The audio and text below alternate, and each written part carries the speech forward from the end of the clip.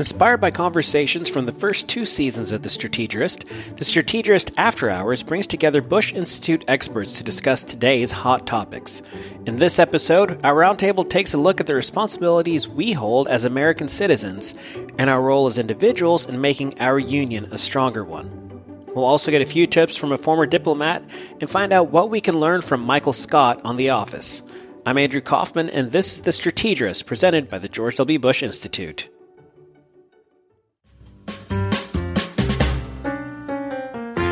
What happens when you cross the 43rd president, late-night sketch comedy, and compelling conversation? The Strategerist, a podcast born from the word strategery, which was coined by SNL and embraced by the George W. Bush administration. We highlight the American spirit of leadership and compassion through thought-provoking conversations. And we're reminded that the most effective leaders are the ones who laugh.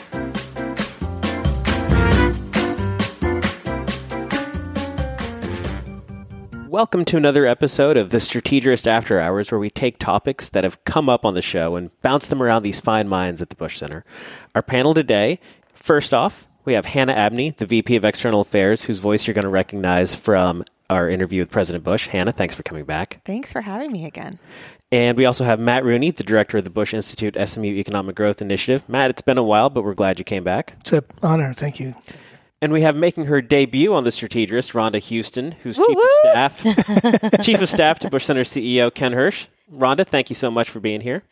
It's an honor. Thanks for the invitation. And finally, we have podcast veteran Lindsay Lloyd, the Bradford M. Freeman Director of the Human Freedom Initiative at the Bush Center, making his debut on The Strategist as well.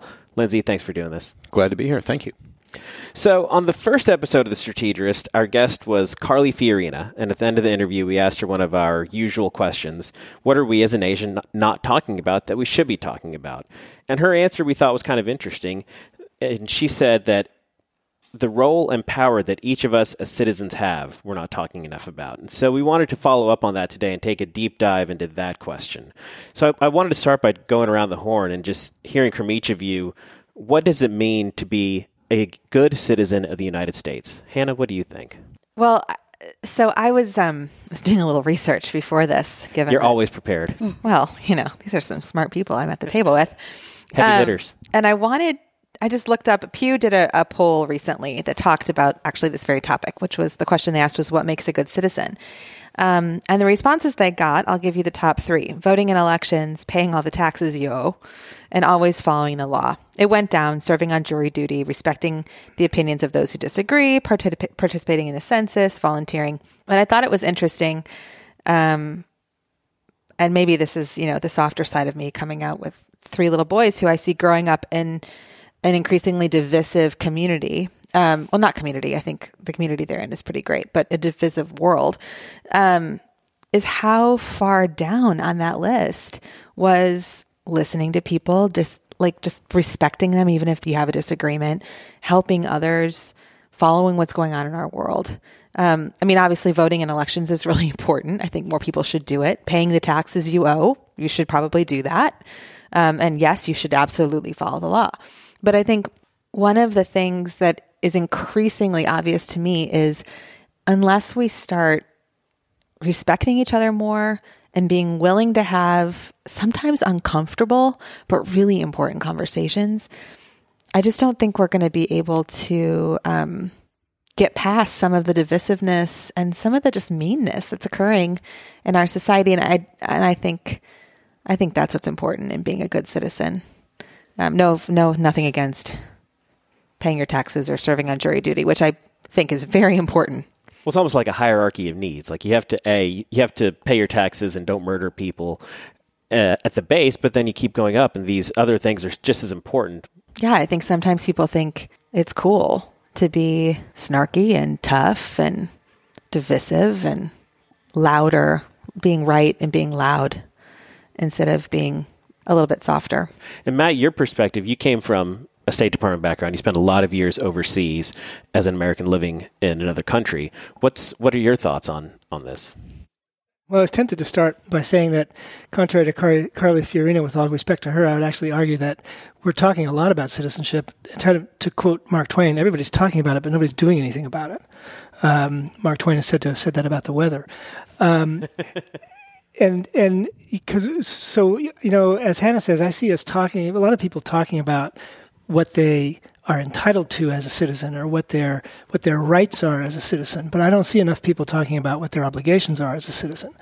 And this talk of absolute right to do something is actually kind of not a democratic sentiment, because there are no absolute rights in a democracy. All rights come with obligations. And we're not really talking enough about that, in my view. And that kind of goes back to Hannah's point about the need to be respectful of others, which flows from the thought that I don't have any unrestricted rights. I have only rights that are embedded in obligations to others, and I don't get to exercise the rights until I've discharged the obligations. But we're kind of skipping that step, in my view, in our society these days. Are there specific obligations that you feel like are really particularly being ignored? Well, the obligation to be respectful of others is certainly being ignored. I'm tempted to say that it has something to do with our car culture. Because if you're in a European city and you're walking down the street, you're not going to shoot the bird at somebody who's only 2 feet away from you, right? But if you're in your car, a safe distance from another driver something does something that offends you, you shoot him the bird, and then that translates itself into social media where you can say anything because you're never going to have to face confront the person that you're insulting or trashing or calling out, and so that sense of an unrestricted right to say whatever I want without having to face the consequence of the reaction of the person across the table from me, and the feelings that my speech, whatever it is, incites in that person, that I think is creating the kind of coarseness in the culture that Hannah commented on. Interesting. Rhonda, how does that strike you? So, I think we focus a lot on big picture and globally. And I think a lot of times we don't think about it as far as our own intimate friends and our own intimate community is concerned. And I think if we thought about being a citizen in our families, in our, what that means in your family, what that means in your close friend network, I think we think a lot differently about it, because I agree with Hannah and Matt that sometimes when you have that distance between you, when you're on social media or you're in your car, you don't think that you're going to have that close contact with people. And so if you know that you're going to have an intimate conversation with your friend or your family, you are less likely to be as divisive as you are when you don't think you'll ever have contact or you'll ever see those individuals. And so, we just have to get to the point where we think about our world and our extended community more as a family of citizens that we are related to, because we are all citizens of this great country and this great world. So it sounds like we're all ready to blame social media for the fall of modern civilization. Is really what I'm hearing so far. So we should definitely never have any more podcasts ever. Oh, never. Uh-oh. Lindsay, where do you land on this? Well, it struck me, Hannah opened by talking about polling data, and we at the Bush Center did some polling of our own last year with partners from the Penn Biden Center and Freedom House, kind of looking at the health of American democracy. And there was a lot of reason for concern in there, but there was also a surprising amount, I think, of reason for optimism. We know that people are dissatisfied with how our system is working. They feel that our democracy isn't delivering on even the most basic things of fixing the potholes in the streets or, kind of very local issues that touch people. But the flip side of that is we have seen upticks in voting participation. As toxic as social media can be, we have an explosion of people who are making their opinions known for better or for worse in ways that they couldn't do 10 years ago. So the young people participation, which we hear about all the time, in the 2014 midterm elections, it was about 21%, very low.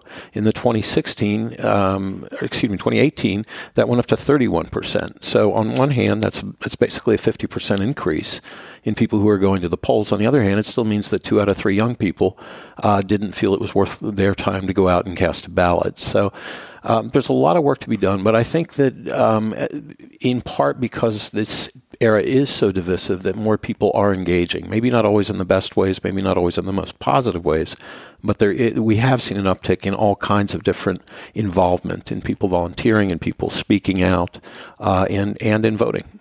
So this is interesting.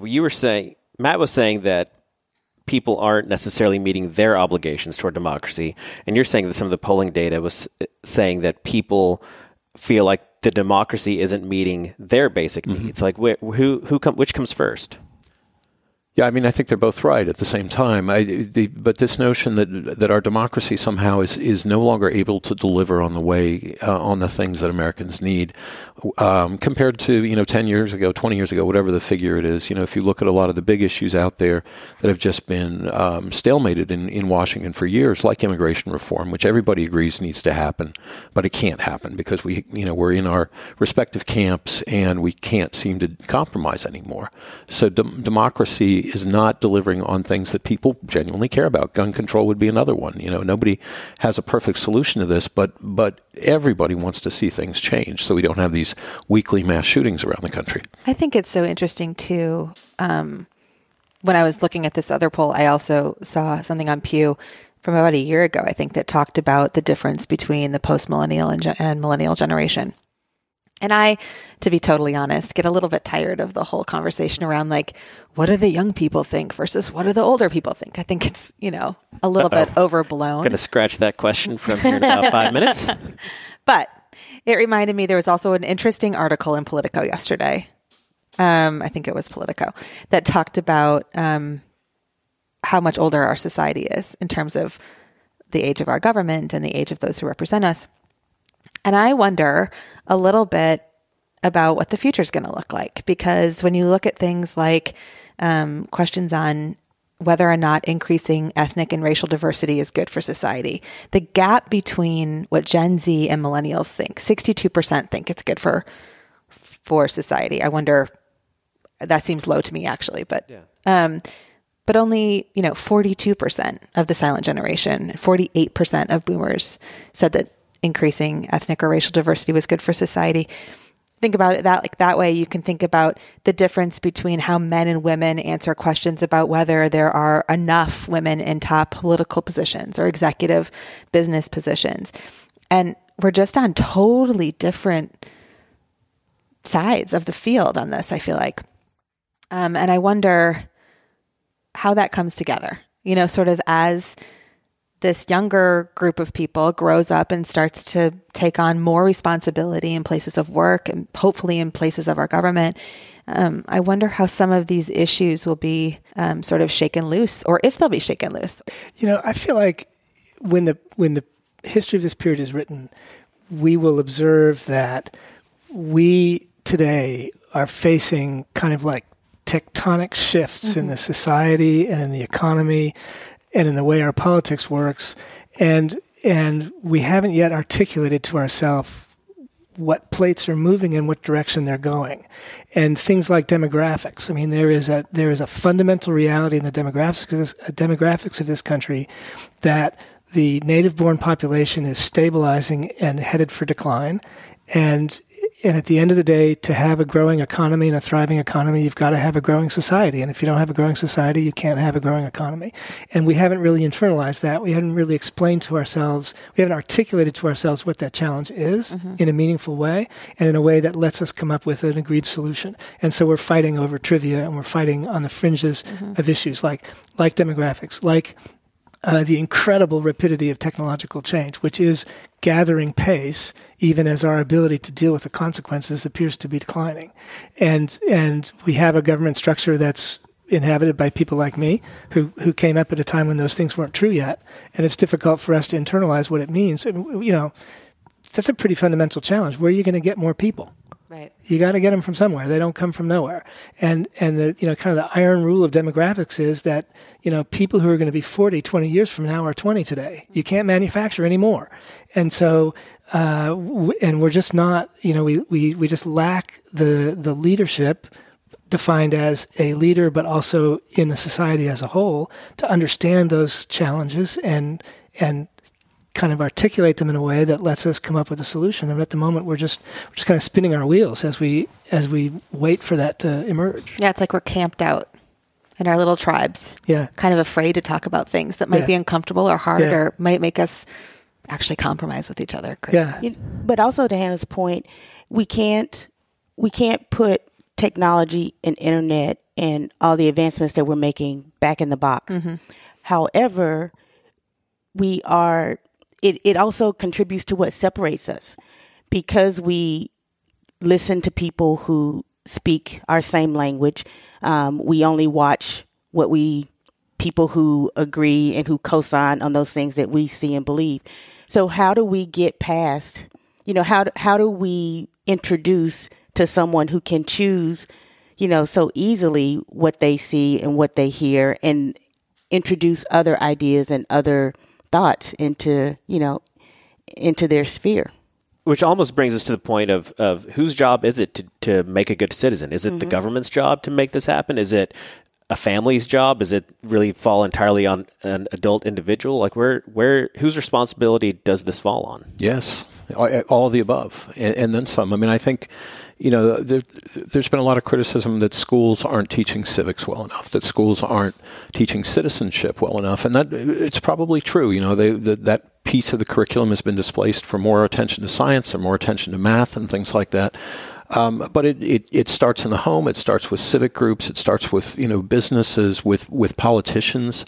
If our politicians were doing a better job, fewer people would be turned off by politics. The ugliness that we see in Washington or in state government makes a lot of people just want to run away from it. So we could be doing a better job there too, with our elected officials and appointed officials doing a better job. But it's really, I think, all of the above have to be doing more. Although ultimately, it seems to me that if you look at kind of the philosophical roots of our democracy and the Enlightenment ideas that flowed into the Declaration of Independence and the Constitution, our society is basically built on the premise that the individual is the fundamental building block of the society, and so the individual, ultimately, we all as individual voters are responsible for these things, and when we let ourselves get sucked in by, it's unbelievable to me that anybody could have been taken in by the whole Pizzagate thing, right? But there they are, apparently responsible individuals who probably pay most of their taxes and generally follow the law the rest of the time, and they buy into this. And so ultimately, as an individual, you have to police yourself. There's the way our system is set up. If the individual can't police himself, then we're in deep trouble. Well, that almost seems like it needs to come from a place of compassion. I should have said if the individual can't police their self. Oh, wow. The grammar police just walked in on yourself. I just policed myself. See? Yeah, you did. You just gave yourself a grammar citation. It's all those years you spent in Germany. So is that something that we're missing? Is the compassion element missing because of social media? It seems like it all comes back to putting yourselves in the shoes of the person next to you. Like, why are we falling short? I feel like we are the first really mass society. Like, we were the first mass industrial society, the first society that was not essentially tribal, and therefore we are the forerunner in trying to answer that question. How do you reconcile the fact that you're just one individual in a society of 350 million people, in which you're surrounded by people who think very differently from you, and in some cases who you don't necessarily recognize as your peers, and you have to find a way to deal with them. And most other societies on this earth are basically tribal in the sense that most everybody feels some essential form of kinship with the people around them. And we're the first society to kind of challenge that norm. And so I think there's no obvious answer to the question, and and there's no foreordained outcome to the problem either. I mean, it could easily come a cropper. We posed the question is, what does it mean to be a good citizen of the U.S.? How important is it to be a good citizen see yourself as a citizen of the world versus seeing yourself as a citizen of the U.S. as we start looking at trying to find ways to work closer together? I think we have a pretty strong point at the Bush Center on what that means. I also wonder a little bit, it feels to me, I think to a lot of people, most people probably, that sometimes this is cyclical, right? Like we go through these periods of isolation and insulation, in our country, in our world. And then it doesn't happen again for kind of a long time. And I think maybe a lot of our society either wasn't around or doesn't remember the consequences of that perspective. I think that also goes back to what Lindsay was saying and your question about who's responsible. We don't learn it in school anymore. We don't teach our history. And so, the old saying, if you don't know your history, you're destined to repeat it. And that's kind of what we're doing. I think also, do you ever feel like we're afraid to have conversations, whether Definitely. the divisiveness is going to create this situation? I remember I had a friend who mentioned to me that her children didn't see color. Her kids are the same age as mine. I mean, her 9-year-old doesn't see color. And I kind of took that home and thought about it. And I came back to work actually the next day. And I think, Rhonda, you and I had this conversation about it didn't sit well with me, that comment, because I thought, well, I would never say that, like, I actually just had this conversation with someone too. In my opinion, when you don't see color, you don't see a big part of what makes someone who they are. Yeah. And all of what goes into, them as a person, as an individual, as a human being. Right. Because there are, their ancestors and the things that their ancestors went through meant something and has a lasting effect. And so if you don't see color, then you almost don't see a big piece of what makes them them. I adore my friend. I think what her comment, what sat with me that evening is what a privilege that is. Mm-hmm. And I'm a white girl from suburban Wisconsin. Like, what a privilege it is, I guess, it is privilege. It's a definition of privilege, I guess, for us to be able to say things like we don't see color. Mm-hmm. Because it's not an issue that we've experienced. Exactly. And I don't think that you can't not see it. Yeah. You can't not see it, and I think it makes people feel better to say that they don't see it. But how can you not? Well, and aren't we all richer if we do see it and we talk about it and we understand the different parts of that make our society so rich? So we've I think identified several things as we've used up about 20 minutes now probably. We've identified a lot of things that we've really noticed that are playing a big role in where we're at. Let's talk now about some solutions. Like what are some things that someone listening right now can go outside and do? Other than, I think we all agreed, spend maybe a little less time on social media. Maybe just a little. Don't get off entirely. Just a little bit. Or just don't be a troll. Lindsay, what do you think? What are some actions that we can actually take and do instead of just ruminate? Well, I mean, if you start with voting, making it easier and not harder to vote in this country would go a long way towards improving things. We've got kind of a trend that's happening here in Texas, happening in other places around the U.S. where there are active campaigns to make it harder to vote, cutting the days of early voting, making more documents required to vote and so forth in the name of combating voter fraud, which by all reasonable evidence doesn't exist in any sort of a phenomenon that would be cause for concern. So, looking at ways to make it easier to vote. Here in Dallas County, they're going to, in the next general election, the idea is that you can go to any polling place in the county and vote.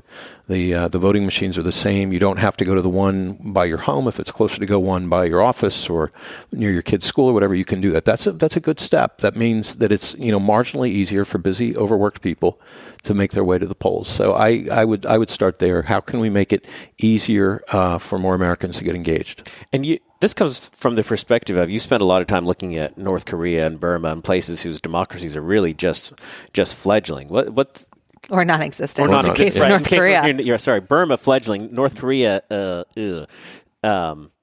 What should we learn from watching these? Like, are we taking what we have for granted? What can we learn from this? Sure. No, I think a lot of Americans do take it for granted. I mean, even though there has been a modest uptick in voter participation over the last several elections, a lot of Americans just choose to sit it out, particularly younger Americans and particularly non-white Americans.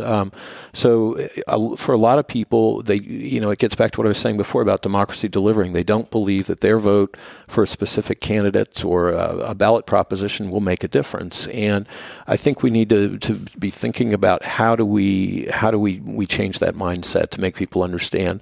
Before I came to the Bush Center, I had the great privilege of working for a democracy organization overseas and got to observe elections in about, I think it was 15 countries around the world.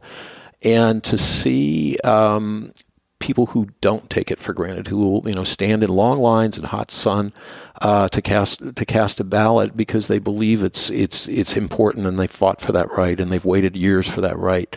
That's an experience which I would love to be able to share with more people in this country to make them understand that this process that we take for granted and all the noise of politics is actually something that people around the world are still craving. And we are so blessed to be able to cast a vote. That was a good point. I'm the first one to say, oh man, I've got to wait for 10 minutes. I'll do it later. I can't wait for 10 minutes to do this. And the donuts weren't fresh that they provided. It's ridiculous. But you take things for granted, And if you'll wait an hour for a table at your favorite restaurant, you should be prepared to wait in line to vote. It's true. That's very true. And also, where are you voting? Where they're giving you donuts? Right. Actually, it was at a near what was, I can't remember the name of the school, but it was a school. They had 2 boxes of donuts. It was great. Well, it's just 2? Stormed by podcast listeners. Wow, yeah. No kidding. I better not name the address. But I feel like that might not be legal, actually. No, but they give it to you after you come out. They don't give it to you on the way in. We'll cut this so you don't from have the podcast. you don't have sticky. Because you notice they had donuts and not rolls. This is true. Oh, that's true. Yeah. What if there are dietary restrictions on some people, so not everybody could have something to eat? I didn't think about that. What about those of us who are gluten-free? Right. There were not any gluten-free options, as I recall. The options were sprinkled and not sprinkled. You've gone off the rails. You've gone off the rails. Well, let's put it together. So Hannah, when you are a big proponent of being really involved locally too, and I think as all the talk nationally and everything on Twitter and you turn on the TV, it's all about what's happening at the national level, what's happening in Congress, what's happening in the Oval Office. But what about locally with schools and how do we get more people involved there? Yeah, that's a good question. Well, I think when you're a parent and you're in a school all the time, it's a little easier than when either you don't have kids who are in the school system or you're past that time. I think we have to be realistic about not everybody's going to care about all the issues, and we can't expect everybody to always be at all the things. So you guys know that I'm kind of like a hippy dippy yogi in a lot of ways. No. And Hannah's currently wearing 4 different crystals to ward off bad mojo. Oh gosh. Anyway, I follow a woman on Instagram named Glennon Doyle. I don't know if any of you have heard of her. She's an author. She's an advocate. She's married to Abby Wambach of soccer fame. But I'm going to paraphrase, and she was so much more eloquent when she said this, but she says a lot about making room at the table for the person who is the most different than you or disenfranchised, because you never know when you're going to need that person. And I think when I say it the way I just said it, when she says it, it does not sound self-serving at all. When I just said it sounded completely self-serving. But I think that is so critical. And I think that happens most often in our communities, making room at the table for people whose experiences are different than yours. I feel like we are at our best as a nation when we come together and when we appreciate our differences and learn from each other. And I think that's something that I know everyone who my kids go to school with, all the moms and all the teachers, it's what we're constantly and the dads too, of course, what we're constantly working on with our kids. It would be good for us to remember it every now and again. I count myself in that group. So I was going to actually say the exact same thing. I'm sitting here writing my notes as everyone is talking and seeking out people who are different from you to include in your friend circle. Mm-hmm. A lot of us are fortunate to work in a diverse environment. However, when we go home to a very homogenous environment. And so when you include people who are not like you, when you get to know people rather, who have different experiences, then you see those, when you see things that happen on television or when you see things come across social media, you can attach it to someone who's real, and it's not an abstract person. A year or so ago, we had a conversation here at the Bush Center. We had a staff conversation. Actually, it was 2 years ago when the shootings, police shootings in Dallas happened. And in that conversation, I relayed something that happened to me personally. And afterwards, someone came up to me and said, "Wow, I cannot believe that happened to you. You know, I'm outraged that happened to you," which was, I appreciate it, but you ought to be outraged when that happens to anyone, not just to someone that you know. But when you know someone, you have a different effect, and it becomes more personal. And so if we seek out people who are different than us and have different experiences and actually get to know them, then some of the myths and the stereotypes are broken just because of that interaction. You know, keeping with the individual theme and my thought that we are, for better or worse, a society of individuals, it seems to me I have like a couple of rules of thumb for living. One of them is never eat or drink anything at a cocktail party. Why? Well, I was a diplomat for many years, and the basic reason is that, first of all, the alcohol is there to loosen their tongues, not yours. And secondly, the food is bad for you. All by definition. I was hoping you were going to say someone would like poison you. Yeah, No, be like I was expecting spy intrigue. Yeah, but believe me, I was not worth the effort.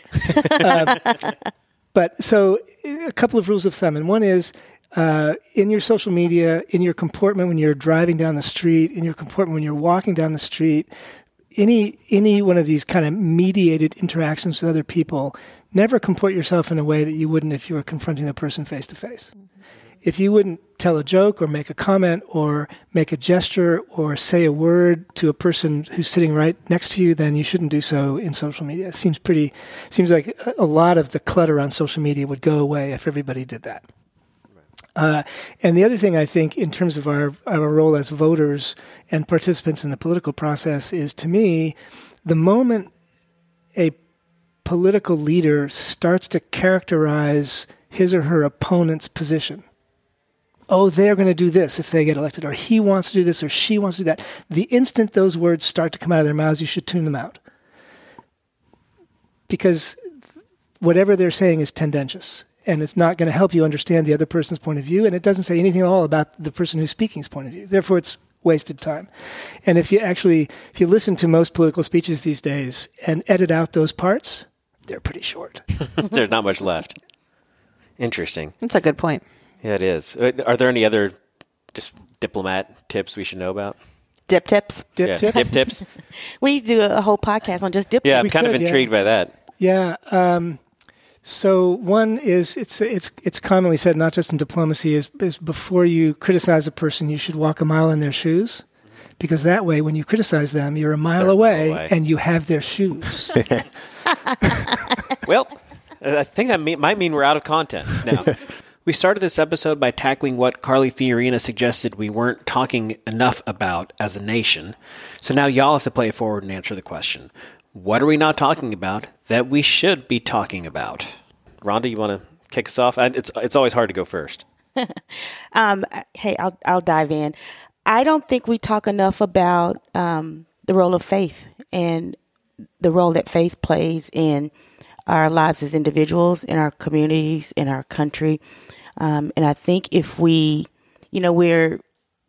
take faith out a lot, but I think if we start to put faith in whatever an individual's faith is, if we start to put faith back into our daily lives, that we would, some of the challenges that we face, we would face them a little bit less. Lindsay, what do you think? I would say that we as a society have become very wary of talking about what we believe in as Americans. That the principles that guided the formation of this country, in which we have sometimes lived up to better than other times. But the notion that America can be a force for good in the world, that we can talk about democracy, even though ours is very flawed and very imperfect, the notion that we can go out and talk about human rights, even though we have many issues here that we haven't fully dealt with, just, I think, reminding us as a society that we can be a voice for good, we can be a force for positive change. And sometimes I think we're ashamed to do it or afraid to do that, and I wish we did more of it as a country. I'm impressed in that we've asked this question many times, and we haven't heard either one of those answers so far yet, and we didn't tell you we were going to ask them, so you did that off the cuff. No pressure, Hannah and Matt. Who wants to go? Who wants to go first? I have two. Show off. Well, the one's really a joke, kind of riffing off the last After Dark? After Hour? After Hours? Is it After? After it's After Dark Hours, has right? some inappropriate. Yeah, that's a different podcast. Which was, I think you guys talked about Lost, the television show Lost, which I've never seen. I feel passionately about that. Okay, I'd have never seen it. Here's what I feel passionately about when it comes to television. What are we going to watch now that Netflix is no longer showing The Office? Oh, man. So there's that. But The 4th season of This Is Us is about to start. Yes. Yeah, I haven't seen that. tweet your answers to @the_Bush_Center because I need suggestions. Give us some tips. Yeah. Netflix keeps Email canceling the shows I like. @bushcenter.org. But my real, and I guess this actually kind of goes together. My real one is about uncomfortable situations and uncomfortable conversations, which occur frequently on The Office. That's so But true. I think That's can what also the whole show is about. yeah, totally. But I think can also occur in our own lives, and this is something that I've challenged myself to do, and I'm like kind of succeeding, not really, is stick to what makes you uncomfortable and listen without judgment, and let the perspectives of other people's, no matter how uncomfortable it is, inform my own opinions. It doesn't mean necessarily that it doesn't mean I'm going to change my values. It doesn't mean I'm going to change what matters to me. But hopefully if I can stick to something, no matter how uncomfortable it makes me, listen, without judgment, trying to clear the judgment from my mind as people are talking, which I think is hard. It is. Which I know is hard. And allowing those ideas to inform my own perspective. I know that will make me a better citizen, and probably just a better human. And we talked a little bit about respect earlier. And I think when you listen genuinely to someone else's perspective and opinion, you respect, you have a little bit more respect for them and that opposite opinion. Yeah, absolutely. Yeah. So in other words, don't do what Michael Scott would do in any given situation. DDWMSD. It's going to make for a long bracelet. So here's a Diplo tip. I think we talk too much about wealth and not enough about well-being in this country. And it distorts our personal lives because we consume ourselves in an ultimately self-defeating effort to accumulate more stuff than the people around us. And it also, I think, it distorts our policies in our national debate because we make policy in a way that's designed to maximize wealth and ultimately discounts well-being. And I think that's really unfortunate. 4 for 4 on fresh answers. Guys, thank you all so much for doing this. I think this was fun. And Andrew, what do you think? We only ever hear about you as the host. Like, I want to know what your perspective is. I was not expecting that. Well, I mean, okay. So, I'm not ready for that. So here. I'm gonna do that. I'm gonna put my co-host. Flip the script. Co-host. Uncomfortable conversation. Here we Yeah. go. Your parents are both immigrants to the country. That is true. Your mom came from Peru. Your dad came from Hungary, right? Very true. And I know we've had a lot of conversations about that, how that informed your childhood. But what to this moment informs my daily life almost. It all comes back to that in a lot of ways. So what do you think with their voices in your head as two people who came here in search of opportunity and a better life, literally fleeing oppression in a lot of ways? What do you think? I think we take a lot of things for granted. I think we need to always, I think what we don't talk enough about is how many opportunities are available to us here, and that if you really work hard at your education and work hard at bettering yourself, there are so many opportunities. And there's still, that having been said, it's not a perfect place. There are people that work hard and aren't able to capitalize on everything the country has to offer at no fault of their own. And I think it's important that we acknowledge that we can say America is a great place, and we really want to make America an even better place. And I think you don't have to say America is terrible and needs all this work, and you don't have to say that America is perfect, and if you disagree with anything happening here, you need to leave. There's a middle ground, which is that it's great, and we're aiming for better. And I think that's the country that my parents came to, is a place that they know is great and that they wanted to personally try and make better. Not just through them, but just as thinking not even in terms of themselves, but in what a future family would look like and what opportunities their kids can have. And I've been very blessed to have wonderful opportunities because of the sacrifices they made as immigrants 50, 60 years ago. And I'm incredibly grateful for that.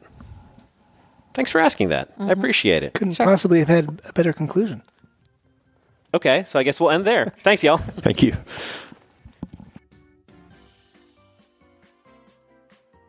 If you enjoyed today's episode and would like to help us spread the word about The Strategerist, please give us a 5-star review and tell your friends to subscribe. We're available on Apple Podcasts, Spotify, and all the major listening apps. If you're tuning in on a smartphone, tap or swipe over the cover art. You'll find episode notes with helpful information and details you may have missed. The Strategerist was produced by Ioanna Pappas at the George W. Bush Institute in Dallas, Texas. Thank you for listening.